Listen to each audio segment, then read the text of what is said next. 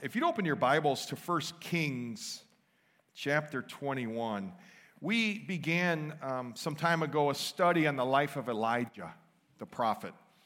And next couple of weeks, we're going to finish this up. We'll pick it back up here on a very interesting chapter in Elijah's life we're going to be looking at this morning. Before we do that, though, why don't we open in prayer?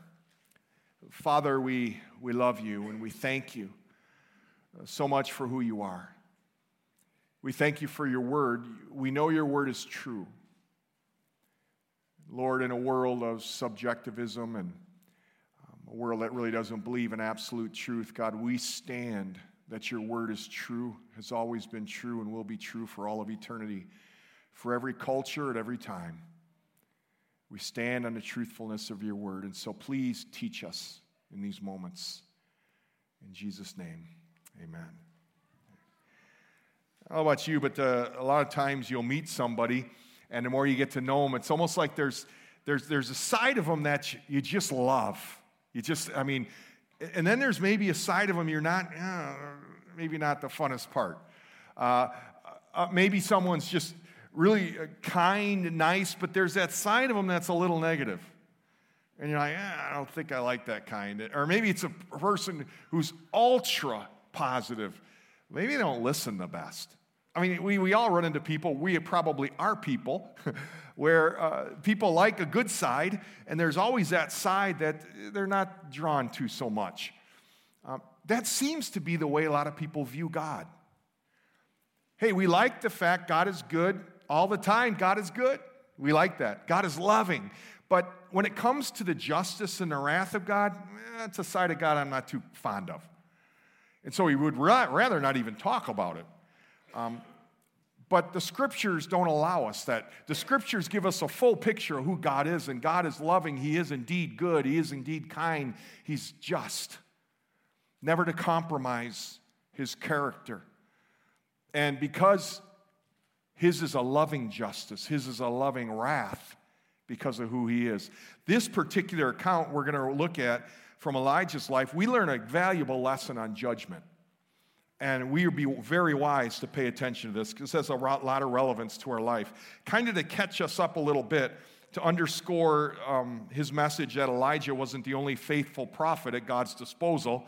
1 Kings 20, I encourage you to read that this week. Elijah wasn't the only prophet. God sent two unnamed prophets to deliver his divine message to Ahab, the king of Israel. The first prophet had 3 messages for Ahab. In the first, he told this besieged king that the Lord would give him victory over Ben-Hadad, king of the neighboring Aram, and his superior forces. And the reason God said, I'm going to give you victory is so you will know that I'm the one true God. So it'd be unmistakable. Well, prophet returned with a second message. Ben-Hadad would try to lay waste to Israel again. So the prophet told him, Ahab, you need to be prepared. Prepare your forces. Ahab again followed the Lord's instructions, and sure enough, Ben-Hadad came back for more. And he thought Israel's God was only really a God of the hills, because back in that day, they believed you could have a God of the hills, God of the plains, God of the sun, God of this, God of everything, a plethora, a buffet of gods. And so Ben-Hadad thought, well, maybe this God is just a God of the hills. And so he attacked Israel's God on the plains. The prophet's second message was, be ready, Ahab. This is what's going to happen. Sure enough. And this prompted the prophet's third message, which assured Ahab that he would have victory once more, because the Lord wanted to show Ben-Hadad that he was Lord of all, that he was the one true God, and that there would be this holy war where Yahweh would protect his people, and in doing so, make himself known as the Lord. And that's the theme, actually, throughout all the Kings. It's hard to miss. There is one true God, Yahweh, and he's not going to be messed with. And he leads his people to victory over and over again. Now, Ahab followed this after this third message, this divine strategy, I guess you could say up to a point. Israel drove out the Aramean forces, but instead of relying solely on the Lord's protection, Ahab sought to make himself secure by establishing this treaty with this king who sought to destroy him. Like King Saul, who spared the life of Agag against the Lord's command, Ahab departed from the Lord's counsel and followed his own course. Well, did Ahab grieve and repent? Wouldn't that have been great? Not on your life. Chapter 20, verse 43, so the king of Israel, Ahab, went to his house sullen and vexed. There's an interesting word. And came to Samaria. We're going to see that word again. Now here the Lord's prophet Elijah comes on the scene. As we're going to see, he pronounces this frightening, detailed judgment on the sinful king and wife. And in chapter 21 of 1 Kings, we kind of see their wickedness on display. And so let's follow this through. We see, first of all, this corruption of justice. 1 Kings 21, 1 through 3. I hope you have your Bible. If not, there's some in the pews ahead of you, because this is really great to follow through as we walk through this. Verses 1 through 3. Now it came about after these things that Naboth the Jezreelite had a vineyard, which was in Jezreel, beside the palace of Ahab, king of Samaria. And Ahab spoke to Naboth, saying, give me your vineyard, that I might have it for a vegetable garden, because it is close beside my house. I will give you a better vineyard than in its place. If you like, I will give you the price in it, money. But Naboth said to Ahab, the Lord forbid me that I should give you the inheritance of my fathers. Okay, this is the scenario. It's really not hard. The king of Ahab has this property. Right next door to it is Naboth. He owns this vineyard. Ahab looks and says, man, that's some pretty good soil. That's pretty good land. I could really have some kicking gardens there. So he goes to Naboth and says, hey, would you sell this to me? And everything we see seems like a fair price. Ahab's coming. Nothing really, he's not trying to rip him off that we notice. What happens is Naboth says, you got to be, I'm sorry, I can't sell it to you. He's kind of adamant, God forbid, because this is my family farm. That type of thing. This is my inheritance. I can't get rid of this. It's been in the family for years, is what we would say. And so while it might be desirable to you, Ahab, while your offer is fair, maybe even generous, I can't do it. This belongs in my family. And maybe the next thing, it would grieve my family, and I want to leave it for my kids. Right? That's fair. That's kind of the context of what's going on. So Ahab approaches him, tries to cut this business deal, and that's the context. Well, verse 4, look what happens when Naboth says no. So Ahab came into his house sullen and vexed. There's our word again. Because of the word which Naboth the Jezreelite had spoken to him, for he said, I will not give you the inheritance of my fathers. And he lay down on his bed, turned away from his face, and ate no food. This is pretty surprising. This is a king. The word vexed means angry. Sullen means bummed out, we would say. He's bummed out and he's angry. And so he goes to bed and won't eat and turns and faces away. This would be like your kids who don't get what they want. They pout, right? Well, maybe not yours. But it's been known to happen to other children, right? They pout. They didn't get what they wanted, and so they're going to stomp off to their room and maybe even throw a toy here or there, and they're pouting. That's what the king of Israel here is doing. He's pouting. We would say that's childish, and you'd be right. It is childish. This is a childish king. Now, Jezebel is going to walk in to this pouting king. Let's follow along, verse 5. But Jezebel, his wife, came to him and said, how is it that your spirit is so sullen that you are not eating food? So he said to her, it's just because I spoke to Naboth the Jezreelite and said to him, give me your vineyard for money, or else if it pleases you, I'll give you a vineyard in its place. But he said, I will not give you my vineyard. Jezebel's wife said, don't you reign over Israel? Arise, eat bread, let your heart be joyful. I'll give you the vineyard of Naboth the Jezreelite. So you got this childish king. He's pouting, throwing his tantrum. This behavior catches his wife's attention. A very wicked wife. There's a warning, marry well, which was probably designed to do.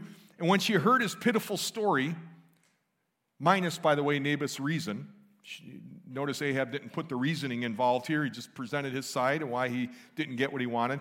She decided to take matters into her own hands. And so, verse 7, she said, what's wrong with you? I mean, what's going on, Ahab? Nobody talks to you like this. You're the king. And if you're not going to do it, don't worry. I'll take care of it. And we walk into this conspiracy. Verses 8 through 10. Follow along. So she wrote letters in Ahab's name and sealed them with his seal. Sent letters to the elders and to the nobles who were living with Naboth in his city. Think the governing officials.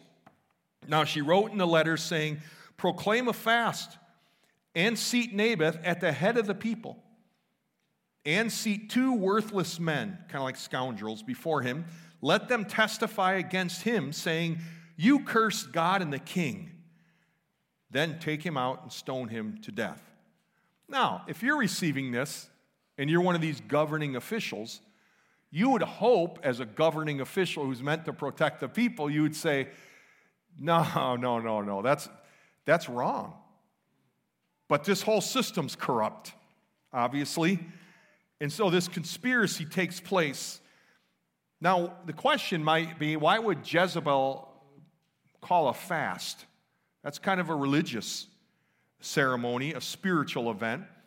Well, if we think about it, the purpose of the fast was to summon the community to repentance and was to identify what God was displeased with. And so when she calls this fast, she has this spiritual facade and says, hey, let's see who God identifies as the sinful person. And so for those in this community who are spiritual and were concerned a little bit, this is her way to deceive them. And so whether it's the corrupt political system or the spiritual community, she's trying to deceive and pull the wool over everybody's eyes because she's going to take care of this. Now in verse 5 through 7, I thought it was interesting. 6 commandments are broken, 6 of the 10. Shall not use the Lord's name in vain. They brought God's name into it. You shall not lie. There's a lying scheme. You shall not steal. Naboth's land. You shall not kill. They take him out. You shall not covet. That's what started it all. And you shall not have no idols before you. Jezebel set herself up as the authority in the place of God. 6 commandments broken. That's really going overboard here. And that's what happens. Well, we read in verses 11 through 13 this theft that takes place. So the men of the city, the elders and the nobles who lived in the city, did as Jezebel had sent word to them, just as it was written in the letters which she had sent them. They proclaimed a fast, seated Naboth, the head of the people. Then the 2 worthless men came in, sat before him, and the worthless men testified against him, even against Naboth, before the people, saying, Naboth cursed God and the king. So they took him outside the city and stoned him to death with stones, which was obviously the repercussions of cursing God and the king. And so this conspiracy takes place, and a sad testimony to Ahab and Jezebel's legacy of moral decline.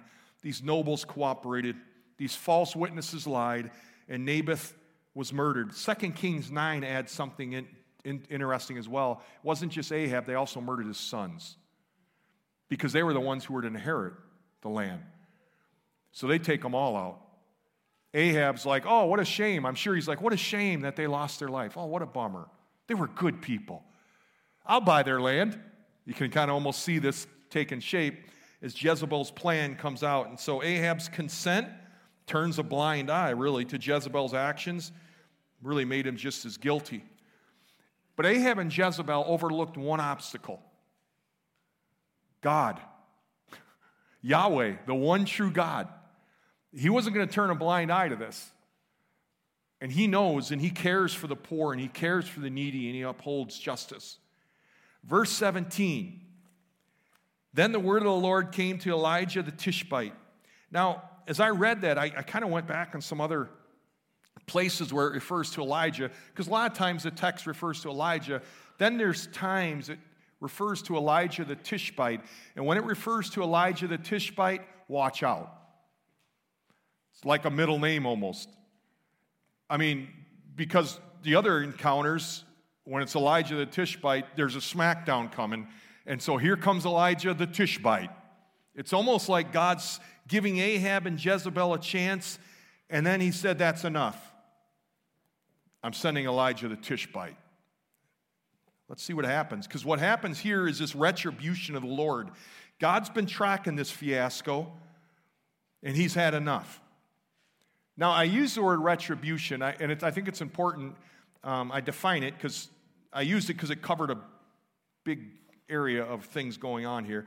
It's a punishment inflicted on someone as vengeance or wrong. Someone who was seeking to hurt other people, someone who was wrong in the eyes of God, and there's retribution. There's divine punishment. It's the retribution of the Lord. And so God summons Elijah, verse 18 through 19. He says to Elijah, "Go down to meet Ahab, king of Israel, who's in Samaria. Behold, he is in the vineyard of Naboth, where he has gone down to take possession of it. You shall speak to him, saying, Thus says the Lord, have you murdered and also taken possession? And you shall speak to him, saying, Thus says the Lord, in the place where the dogs licked up the blood of Naboth, the dogs shall lick up your blood, even yours." Now it's going to get kind of graphic here and frightening. Ahab had heard up to this point, "Thus saith Jezebel." But now he's about to hear, "Thus saith the Lord." The one true God stepping in. And it's going to be a different dynamic from here on out. Now, dogs in ancient times, in many places, they lived off the refuse of society. So this is a sign that Ahab, in a sense, would die as one cast out by both God and man. I mean, this judgment is certain and it's sure, and God never misses evil. He never misses injustice. Now, I don't know what you're facing or maybe how unfairly you were treated. I do know this: God has seen every injustice done, and nothing will get by him. Why hasn't he done anything up to this point? We'll never know the reasons. But be assured it will not get by God. Evil is evil. But if you think about it, some evil you don't necessarily pre-plan. I mean, it's in a moment maybe of anger you do something. And it's evil, it's wrong. But in this case, this is pre-planned. This is a whole plan playing itself out before us. And verse 20 uses a phrase, very interesting. Ahab said to Elijah, "Have you found me, O my enemy?"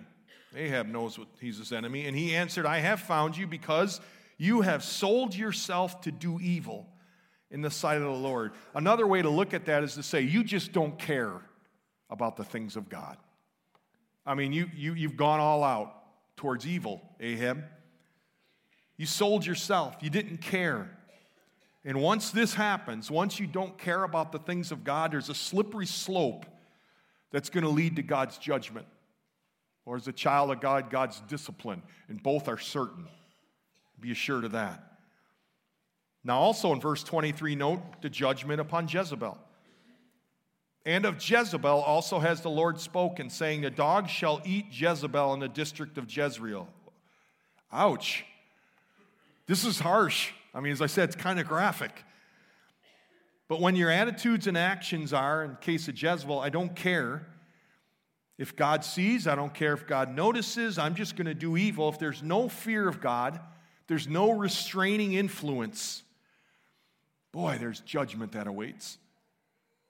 Verse 25 is a good lesson. If you hang out with people who don't fear God, who prefer evil, who incite evil, they'll incite it in you. Verse 25, "Surely there was no one like Ahab who sold himself to do evil in the sight of the Lord, because Jezebel, his wife, incited him." In other words, encouraged him in his evil. You don't want to hang around people who encourage you in disobedience to God. That would not be a good friend. And so, as I said earlier, be careful who you pick, not only as a spouse, but as your friends. There's one of many lessons here. Verse 21 through 22, we see Ahab, his wife, and his descendants, they wouldn't even have a decent burial. And the threat to Ahab's family is one of total annihilation. The name and memory of Ahab was to be removed, root and branch, from Israel, and his family would die in such a way that it would be clear to the nation that this whole family had been rejected by God. They'd be treated as refuse.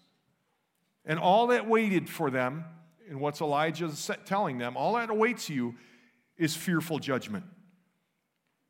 But Ahab had chosen this path. It was his choice. But why does God delay his wrath? I mean, it doesn't seem like there's so much evil and wickedness. We're like, man, how come God just doesn't take them out now? Well, 2 Peter 3:9 is one reason Scripture gives us. And we read this: 2 Peter chapter 3, verse 9. The Lord's not slow about his promise, as some count slowness, but he's patient toward you, not wishing for any to perish, but for all to come to repentance. God is patient. And at times he delays his wrath, waiting for a person to repent. His grace is waiting for an excuse, in a sense, to withhold judgment. But verse 27, it came about when Ahab heard these words that he tore his clothes, put on sackcloth, and fasted. He lay about in sackcloth and went about despondently. Unlike his sullen response to judgment pronounced on him by the unnamed prophet back in chapter 20, this time it seems, at least to a degree, Ahab is moved, maybe even repents. He humbles himself before the Lord. Problem is now it's too late. The Lord's judgment was irrevocable. However, the Lord always responds to humble repentance, and you could say God even extended Ahab somewhat of a grace. You read that in a chapter ahead. Then we get to this fulfillment of the judgment. Up to this point, it's been prophecy. This is what's going to happen. This is what's going to happen. Now the Lord, of course, is true to his word. In 1 Kings 22, another chapter would be really helpful to read in light of this, Ahab decided to go to war against the king of Aram, spurred on by these lying prophets of his. Through deceitful attempts to hide, he failed to hide from God. And what we learn is he's all decked out and he's got his shields and he's got his armor on, and there's like this one spot that makes him vulnerable. It's not a big spot. It's probably just one spot in his armor. And a stray arrow, a random arrow, happens to find its way into that spot. And that's it for Ahab. He dies. And we're told in 1 Kings 22, verse 34 to 38, he bled to death in his chariot. And when the chariot was taken to be washed, guess who was there to lick up the blood? The dogs, just like it was prophesied. Judgment was certain. It was sure. God wasn't messing around. Now his son Uzziah would die next, 2 Kings 1. His brother Joram, the other son, would succeed him and be the next to die. And Joram was cast into a field. Guess which field? Wasn't just any field. It's the field of Naboth, the Jezreelite. 2 Kings 9, 22 to 26 tells us that. Well, the judgment goes on. It's Jezebel's turn. Several court officials, they toss her out a window in which she'd been looking out of. Jehu tells these officials, get rid of her. They throw her out, and her death was as brutal as her life. Needless to say, the prophecy had come to pass. Let me read it, just so you're aware of the certainty of it. 2 Kings 9, verse 33 to 37. This is probably PG-13. Jehu says, throw her down. So they threw her down, and some of her blood was sprinkled on the wall and on the horses, and he trampled her underfoot. When he came in, ate and drank, he said, see now, this is cursed woman, and bury her, for she is a king's daughter. They went to bury her, but they found no more of her than the skull and the feet and the palms of her hands. Therefore they returned, told him, and he said, this is the word of the Lord, which he spoke by his servant Elijah the Tishbite, saying, in the property of Jezreel, the dog shall eat the flesh of Jezebel, and the corpses of Jezebel shall be as dung on the face of the field in the property of Jezreel, so they cannot say, this is Jezebel. Man alive. That's judgment. And it was certain. She had lived total rebellion against God, totally opposed to the things of God.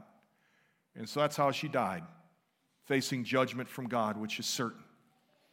Finally, Jehu slaughtered every relative of Ahab, as well as his chief men, friends, and priests, just like it was prophesied. Ahab's house was utterly destroyed. You see, what's going on here is what you say to your kids when they get out of control and they keep raising the volume in your home, and they're kind of at the point now where they're beyond normal behavior. You say, that's enough. That's enough. That's what God's saying. So I've had enough of this wickedness. I've had enough of this rebellion. I've had enough of this disobedience. I'm a just God I'm not going to be messed around with. And we see judgment. It's a side of God we'd rather not discuss. But the Scriptures make it clear God is a just God, and He will judge sin. Which leads to some important lessons. One overarching theme of this incident in 1 Kings 21 is summed up by this commentator, Ian Provan. He says, abandonment of God inevitably leads to abandonment of righteousness. We see the reality of this as 1 Kings 21 in this society given over to idol worship and covetousness, and I would say we see that in any society. It leads to false testimony, murder, and theft, and ultimately leads to judgment. 3 lessons. There's an end to God's patience, and no one knows when it is. No one knows when it will come. That's why Hebrews 4:7 says, today, if you hear His voice, do not harden your heart. That would be a big mistake, because there's an end to God's patience and no one knows when it will come. Jeremiah 18:17, 7-10, God wants to bless His people, we're told. But when people persist in sin, here's what Jeremiah says, He thinks better of the good He promised. God loves to show mercy. God desires to show mercy, but He will judge because He's just. His justice demands judgment. The second lesson, God keeps His word and no one can stop it. The Lord is patient with us, but He will not let us persist in sin. Do not be deceived, Galatians tells us. God is not mocked. No one will negotiate with God. Your sin, unless confessed and call upon Jesus to save you, you will bear disastrous results, and they'll be because you chose that. Eternally, as a child of God, you're safe. You're secure. However, let me be really, really clear and warn you. God will discipline you, and it'll hurt. And it may affect your family. I mean, you never sin unto yourself. It always affects other people. If you cheat on your wife, it affects your wife. It affects your children. If you lie to somebody, it affects that person, it affects that relationship. I mean, your sin, God won't ignore. He will discipline you.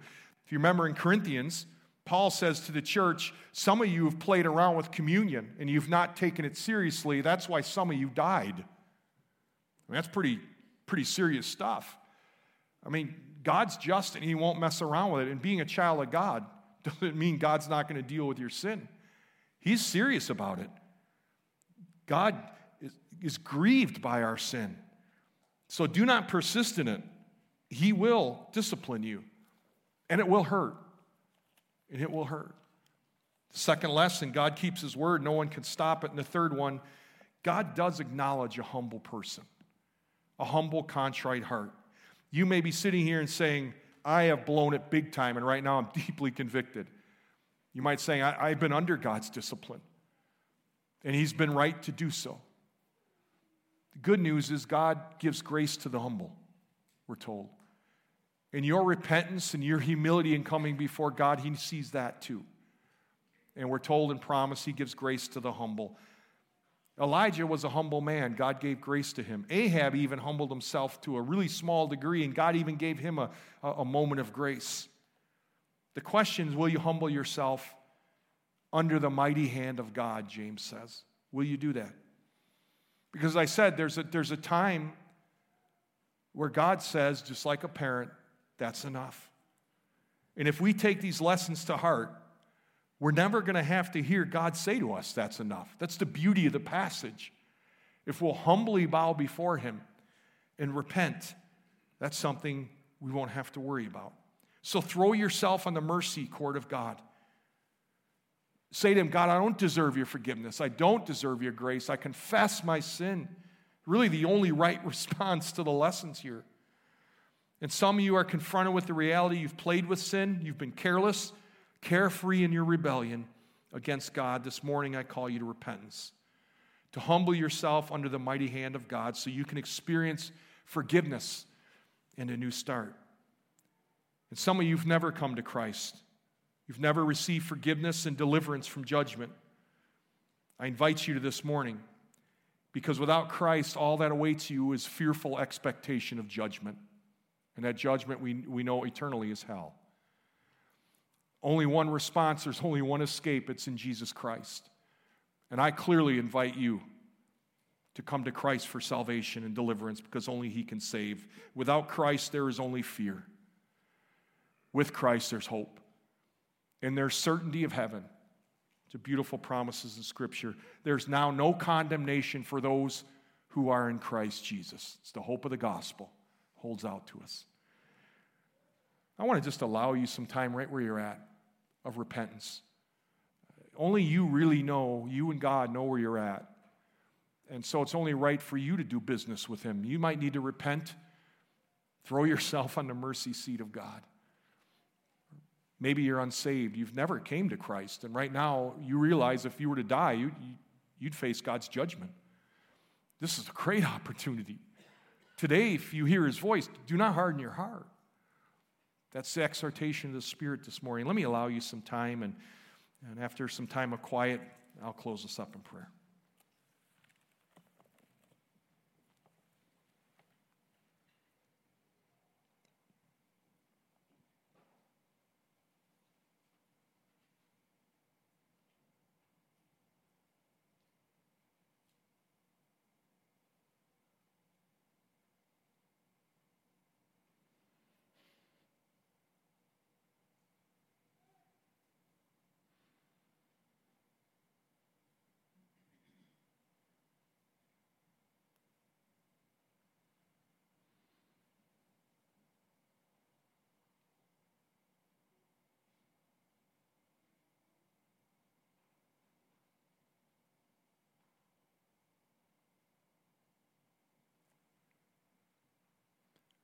Lord, we are still, and we know that You are God. And while we might not like to hear the message of 1 Kings 21 about Your judgment, we do acknowledge the certainty of it. And Lord, I shudder to think that anybody would leave here without humbling themselves under Your mighty hand. I'd shudder to think, God, that some people would choose to continue and rebel against You and walk away from You. But Lord, there's another part of me that would truly celebrate the grace that You'd pour out upon repentant and humble hearts in these moments. And I know that's Your desire. And so, God, meet each person here. Lord, for those who persisted in sin right now, who are bowing in true repentance and humility, God, pour out Your grace on them, Your assurance of forgiveness. But yet, Lord, help them to carry the caution in their heart. Lord, that You see everything in their life, in all of our lives. And Lord, for those who've never come to faith and maybe in these moments of prayer have trusted You as Savior, assure the redeemed and convict those, God, who haven't, that they would leave knowing the certainty, the consequences of them choosing to reject You. Move in their heart, Holy Spirit of God. I'm grateful, God, this time and work of Your Spirit isn't dependent upon any demonstration of man or our cleverness, but a demonstration of Your Spirit's power. So please work, Holy Spirit. I pray in Jesus' name, amen.